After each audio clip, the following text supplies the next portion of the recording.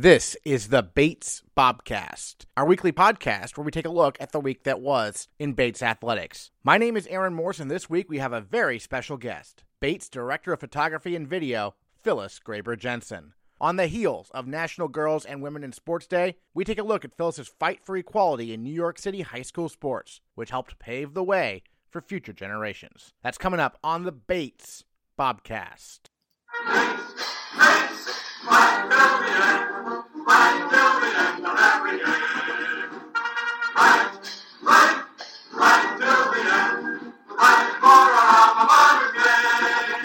Phyllis Graber Jensen grew up competing in a wide variety of sports with the boys in her New York City neighborhood of Kew Gardens in Queens. At age 12, she took up tennis and even got to hit with Billie Jean King. But when she entered high school, she discovered no opportunities for girls to compete in varsity sports. So then 16-year-old Phyllis appealed to play on the high school boys tennis team. And 50 years ago, despite a fair amount of backlash, she won her case. Well, I love to play sports. I played every sport that was available to me, including tackle football, touch football, baseball, softball, punchball, stickball, handball, paddleball. I played them all, and I loved them. But when I was about to turn 12 years old, my parents said to me, "We think you need to stop playing tackle football, and we think that tennis would be a great substitute. It's a sport you'll be able to play your entire life. And why don't you get serious about that?" So that's pretty much how I got interested in tennis. So tackle football, was this with like your friends just in the park, or were there organized teams that you were on, or how did that go? When I was growing up in New York City, there weren't that many organized leagues. Parents would send their kids into the street when they came home from school. And I happened to grow up in an apartment complex that was right in the middle of a beautiful park, Forest Park. And it had playing fields, it had a baseball field, it had a handball court, basketball courts. And so every day I would just go into the park and I would play with my friends who were male. There were no other females playing these sports. I played with girls and we played with dolls, we hung out, we cooked, we learned how to bake, but none of these girls were on the playing fields with me. And so I would just join with a group of boys my age who were friends from school, and we would play tackle football. And I still remember being in the huddle and sharing what the play was going to be and going out for the pass. And I, at that point in my life, was probably bigger than most of the boys on the field. So at that age, my size and aggression was effective with boys who were smaller than I was. So it was a lot of fun for me. Nice. But when your parents told you, 12 years old, let's focus on some other sport, not football, what was your initial reaction to that? Were you disappointed? Were you frustrated with that? Or were you ready to embrace a different sport also, perhaps? You know, I think I sort of raised my eyebrows and thought it was ridiculous. But on the other hand, I think I had already started playing some tennis and I really liked the sport. And I thought, okay, if my parents are willing to support me in that, then I'll take up tennis more seriously. And I was still playing all the other sports, with the exception, I would say, of boxing. I really was interested in boxing. And I went to a day camp where that was offered as a sport, but they wouldn't let me do it. So that was one sport that I really didn't get my arms around when I was a girl, primarily because I was a girl. I mean, if I had been a boy, there would have been no question, go ahead and box, but not for you, I was told. So tennis, how do you go about learning the sport? Did you have an instructor? Did you learn with your friends, or how did that go? So I basically, for the first years of my tennis life, I played tennis in Danbury, Connecticut, where my family and I went to a bungalow colony. And my father had played tennis in his youth, and he was continuing to play as a middle-aged guy. So he started to play with me. And then he found me an instructor, a guy named Henry Bukin in Danbury, Connecticut. And I would go over to his house where he had a tennis court once a week, and I'd play with him. And then I'd spend extra hours there on my own, just hitting tennis balls, drinking orange sodas, as I recall. So that was where I really got going with tennis. Excellent. So all these sports you were interested in, who were maybe some of your role models within sports growing up? Who did you look up to, maybe in professional ranks or Olympians, perhaps? Well, before I started playing tennis and I was just a kid playing sports, I remember in fourth grade, there was a bookshelf filled with biographies for children. of every person you could conceive of in American history. And several of them I remember were women athletes. One of them was Babe Didrikson Zaharias, and another one was Althea Gibson. And Althea Gibson was a tennis and golf player, I believe. And Babe Didrikson Zaharias was just an all-around athlete, Olympian, track, field, golf. So those were early role models because I devoured those books. But my real hero or heroine, however you want to phrase that, was Billie Jean King. She was playing tennis when I was still a kid. She was a young tennis player. Eventually, my parents sent me to a 2-week camp in South Orange, New Jersey, that was run by her former coach. And she came and played with us, and I got to hit with her. And that was the highlight of my tennis life. That's something I won't ever forget. And she continues to be a role model as well.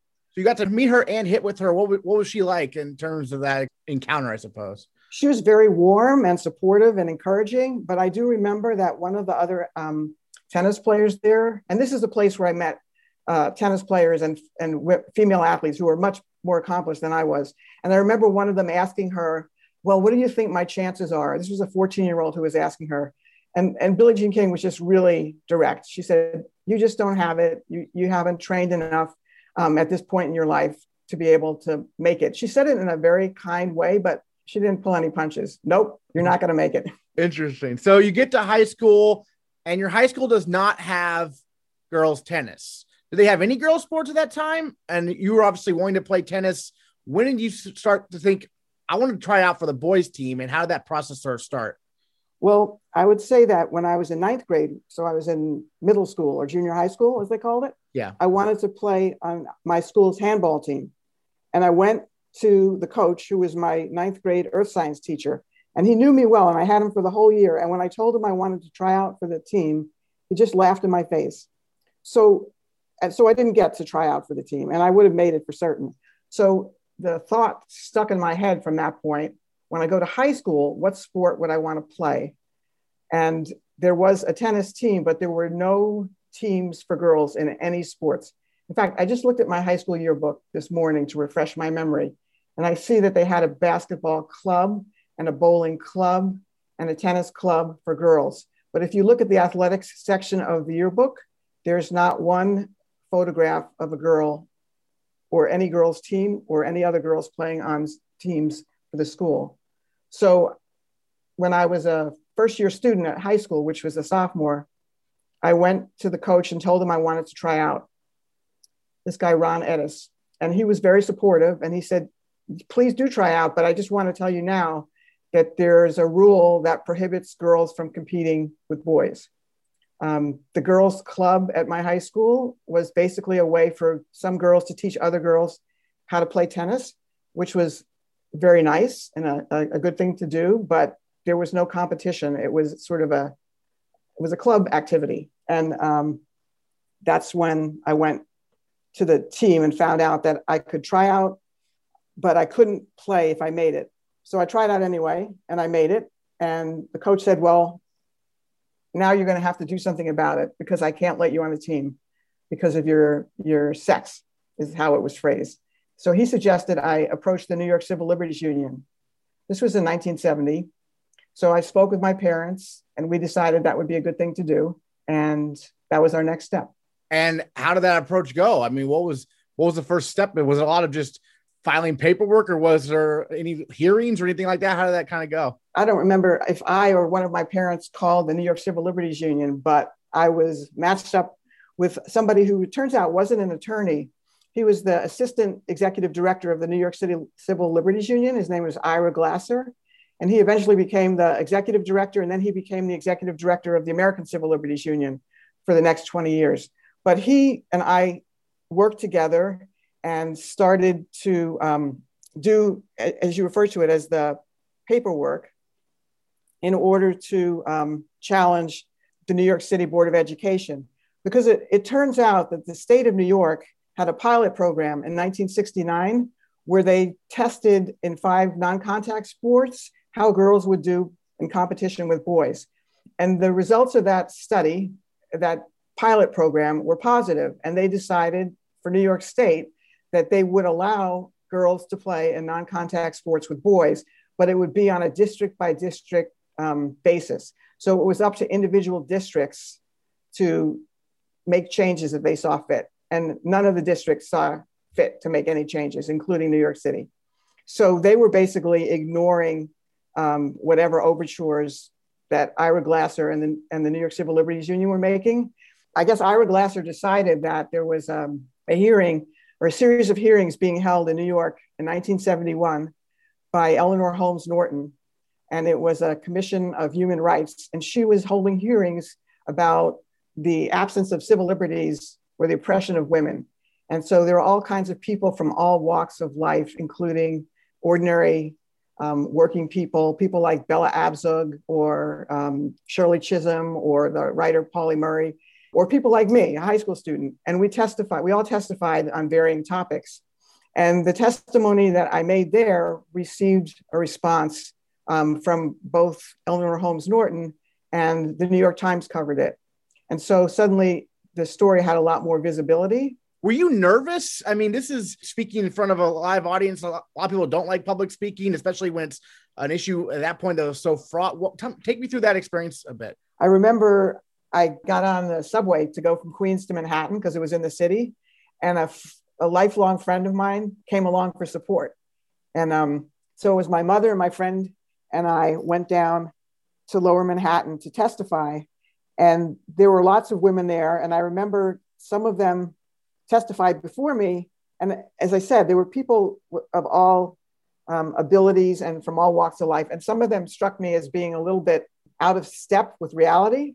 And others struck me as being like very on point about feminism and about the way women were treated. So yeah, I don't remember that I was nervous so much. I remember more about the response that I got, which was robust applause and a commendation from Eleanor Holmes Norton, saying that she was impressed that so young a person would stand up and that she wished more women had come forward to testify of different, backgrounds and ages. So I think, yeah, I was nervous, but I got a very positive response. And that's what I remember as opposed to being anxious about the public speaking.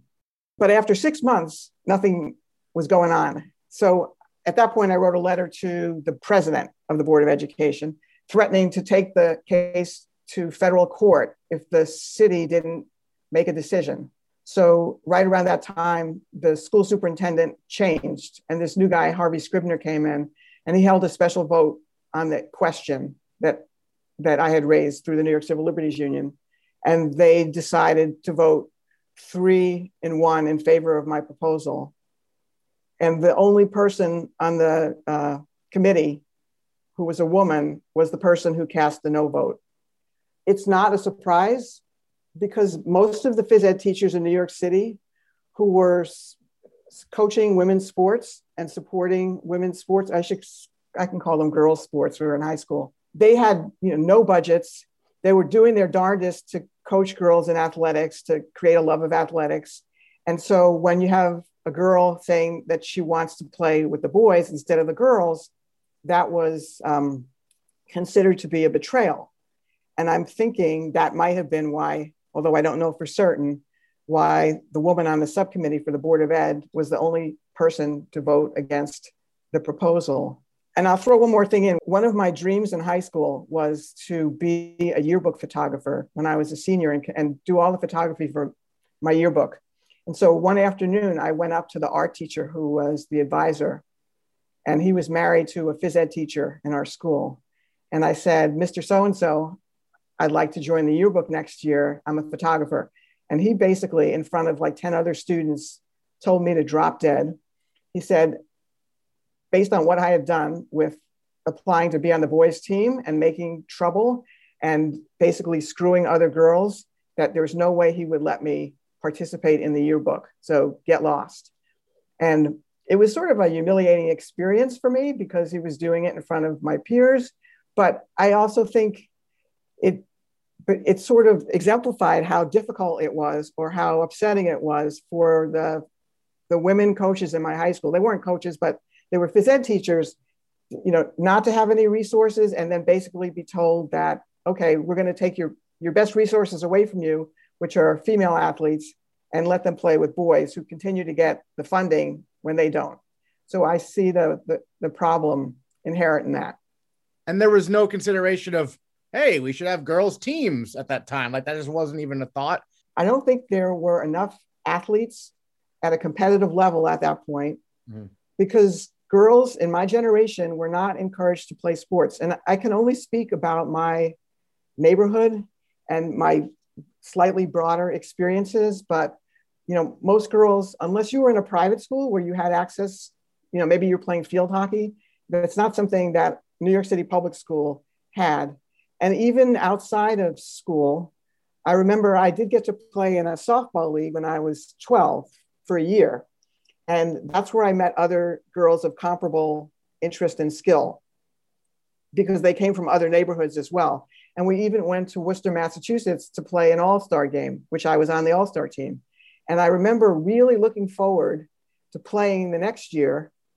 And the coach and the director of the league told me that unfortunately, girls my age quickly lose interest in playing organized sports because they're getting interested in boys. And there weren't enough girls to recruit for the next year's league. So that was the end of that. So that's the kind of environment that girls who were growing up in the 60s, even that's when I was growing up and playing sports, there just weren't a lot of opportunities for organized sports. So, and if there weren't opportunities, then you didn't become competitive, which is what I was looking for, was competition. So that's, I think, why they weren't talking about girls' teams right at that moment. So you win your battle to play on the boys' team. We just heard there obviously was backlash within the school.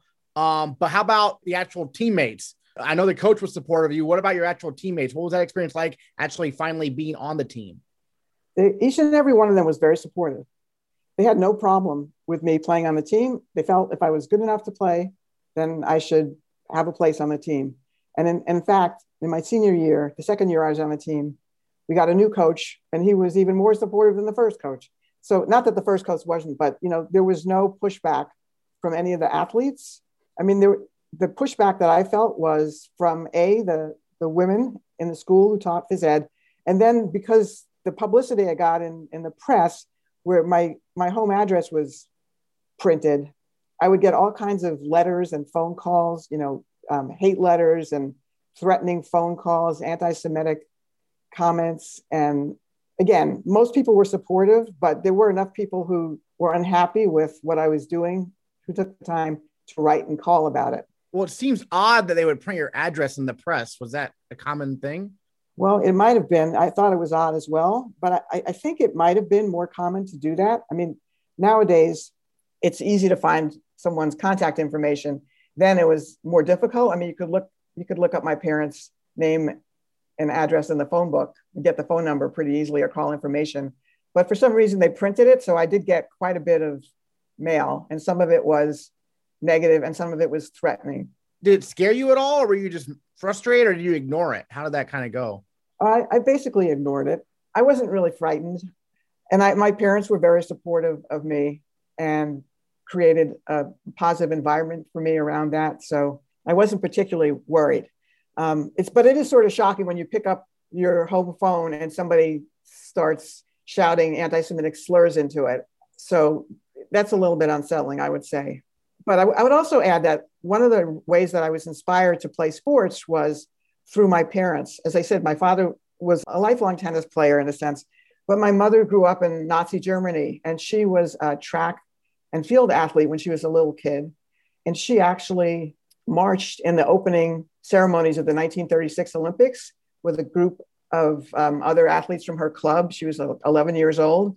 And she was also Jewish. And she claims that the coaches forgot that she was Jewish and allowed her to march in the opening ceremonies. And eventually she was kicked out. But I think she had a lifelong appreciation of sports and a love of sports that she got from her father. And so there was always support for me in my home to excel in whatever I wanted to do. And if I loved sports, my parents were thrilled to be able to support me in that. Excellent. 1971 was when you won your fight to play on the team. The next year, 1972, Title IX passes, which is a very famous bill. It's a wide-ranging bill, but one of the impacts was a lot of progress over the last 50 years in terms of in women's sports and funding of women's sports. but it was a slow process. Did you notice, I mean, when it passed, did you think to yourself, this is a big deal right away, or did it take a few years for you to realize what impact it would have? So, on paper, it seemed like a big deal. It seemed really important. But I would say that in my experience as a varsity athlete at Cornell, where I played on the women's team for 4 years, it's quite a different experience than I see in like NESCAC sports. I went to Cornell University, so they had good resources there, but the men's team had the best resources. So they had the best courts and the best training experience. And they had resources that the women's team didn't have. They had coaching that we didn't have. And also, I remember that there were some outstanding players on my team. In fact, the number one player when I got to Cornell was a senior. She was a girl who was instrumental in overturning the rules in New York State. She was the first tennis player as a girl in New York State to play on a boys' team. And so she challenged the system that I sort of described before in 1969. And so there were other people like her on the team who were much better tennis players, frankly, than I was. But the kind of experience that we had as tennis team members was you practice several times a week, you go to your scheduled matches, and then see you later. There was no conditioning, there was no real heavy training. We didn't eat together. We didn't have the kinds of relationships and support that I see athletes have now. So it seemed like a very different kind of environment. Although, I had friends that I made on the tennis team, but it's just, we played our tennis in this little niche, and then we left and went on with the rest of our lives. And I think that reflects in part what varsity sports for girls was like then, at least in the league that I played in, which was, it's nice to do and it's competitive and it's fun, but it wasn't like an all out experience.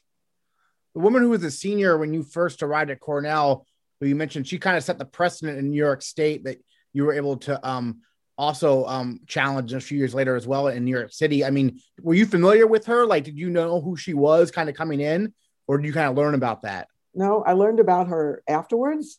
And you could look, I mean, I think there were quite a few girls my age throughout the country who were challenging the rules and regulations.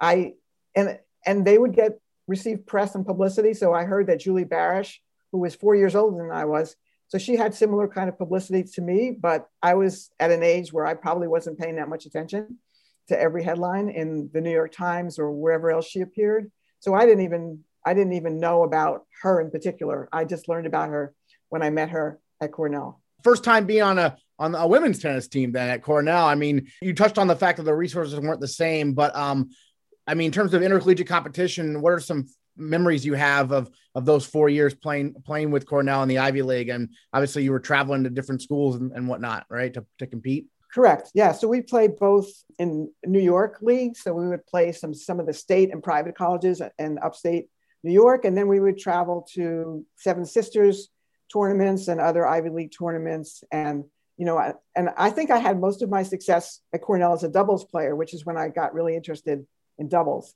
And, and I remember a particular meet at Vassar where I and my partner did really well. And I mean, as I said, when I look back at my experiences as a tennis player, I was a good tennis player and I was a really good athlete, but I was never going to distinguish myself as an amazing tennis player. So what I took away from the tennis team was the camaraderie, the joy of playing tennis, the ability to play with athletes who were better than I was, which clearly was one of the things that I wasn't getting in junior high school and high school. So this was what registered with me from my experience at Cornell. Yes, I was able to develop my skills into a sport, as my parents pointed out, would be a lifelong sport, and play as much as I could with some coaching. But just to give you an example of what my mindset was like, I remember we once went to a match on a Sunday morning in upstate New York, and my coach decided we would stop for breakfast at a diner called the Brooklyn Diner. So we sit down, have breakfast. I ate so much that I could barely complete the match when I got to the tennis court. So, this is showing me in hindsight that, yes, I was taking it seriously, but I wasn't a conditioned athlete. I mean, nobody in their right mind would go to play a competitive sport and have, bagels and lox and eggs and whatever else I was having, an hour before the match. Just insane. So that just puts it into a little bit of context for me. We recently had the 35th annual National Girls and Women in Sports Day. I mean, how have you seen women's sports grow over the years? You cover them here at Bates with your photography. What's the next step, in your opinion, for women's sports in general? I mean, it's obviously grown a whole lot in the last 50 years, but I'm sure there's more to do. Yeah, when I watch the athletes here at Bates, both men's and women's, but of course, women strike me in particular with their prowess and their accomplishment. They're just conditioned and competitive in ways that as a little kid, I might not have ever imagined. They just exemplify what training and access can do, and how much stronger women have become and how much more competitive they've become. So, I think about maybe two things in connection to your question. One is the issue of transgender athletes, and whether I see that as an issue now, and whether at an elite level of sports or even at a collegiate level, whether transgender athletes should be able to compete in sports with those that they identify their gender as. So I would weigh more on the side of inclusivity. If you identify in a particular way, if you identify as a female, then you should be able to play female sports. And, there are all kinds of issues that need to be discussed around that, but I see that as sort of a continuation of girls and boys playing together, transgender athletes playing with cisgender athletes, and where those decisions will end up being made. I also think that a lot of the arguments that were made when I was a girl, which were girls are weaker, girls are mentally weaker as well, they're more emotional, they can't withstand the pressure physically or emotionally of playing.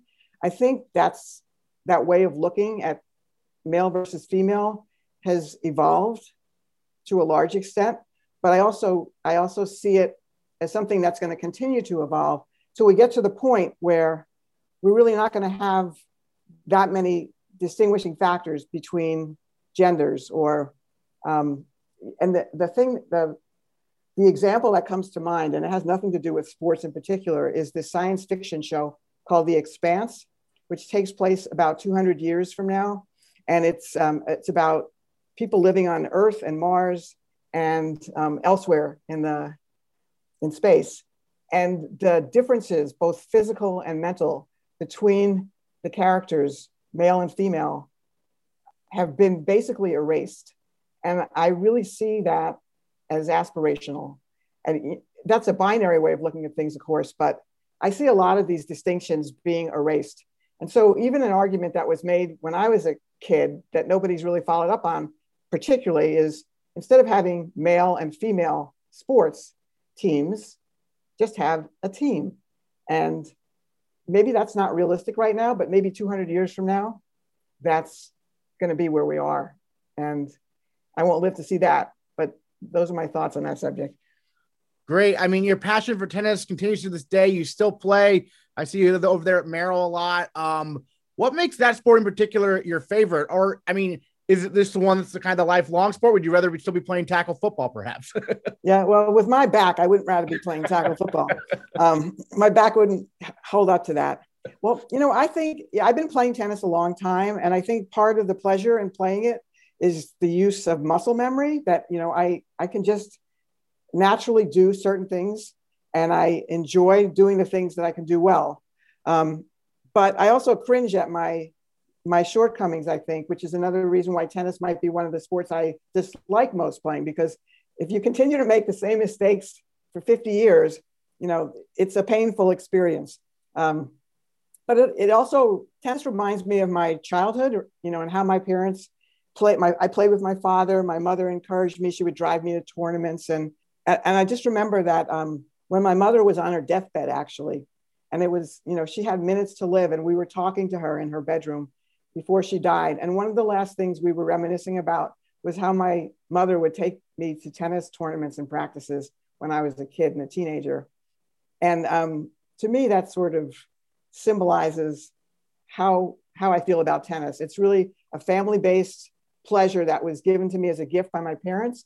And they were right. It's a sport that I continue to play, and I love the camaraderie with the athletes the major athletes that I play with at Bates, staff and faculty and friends at Bates. And it's just a wonderful experience that I wouldn't give up for anything.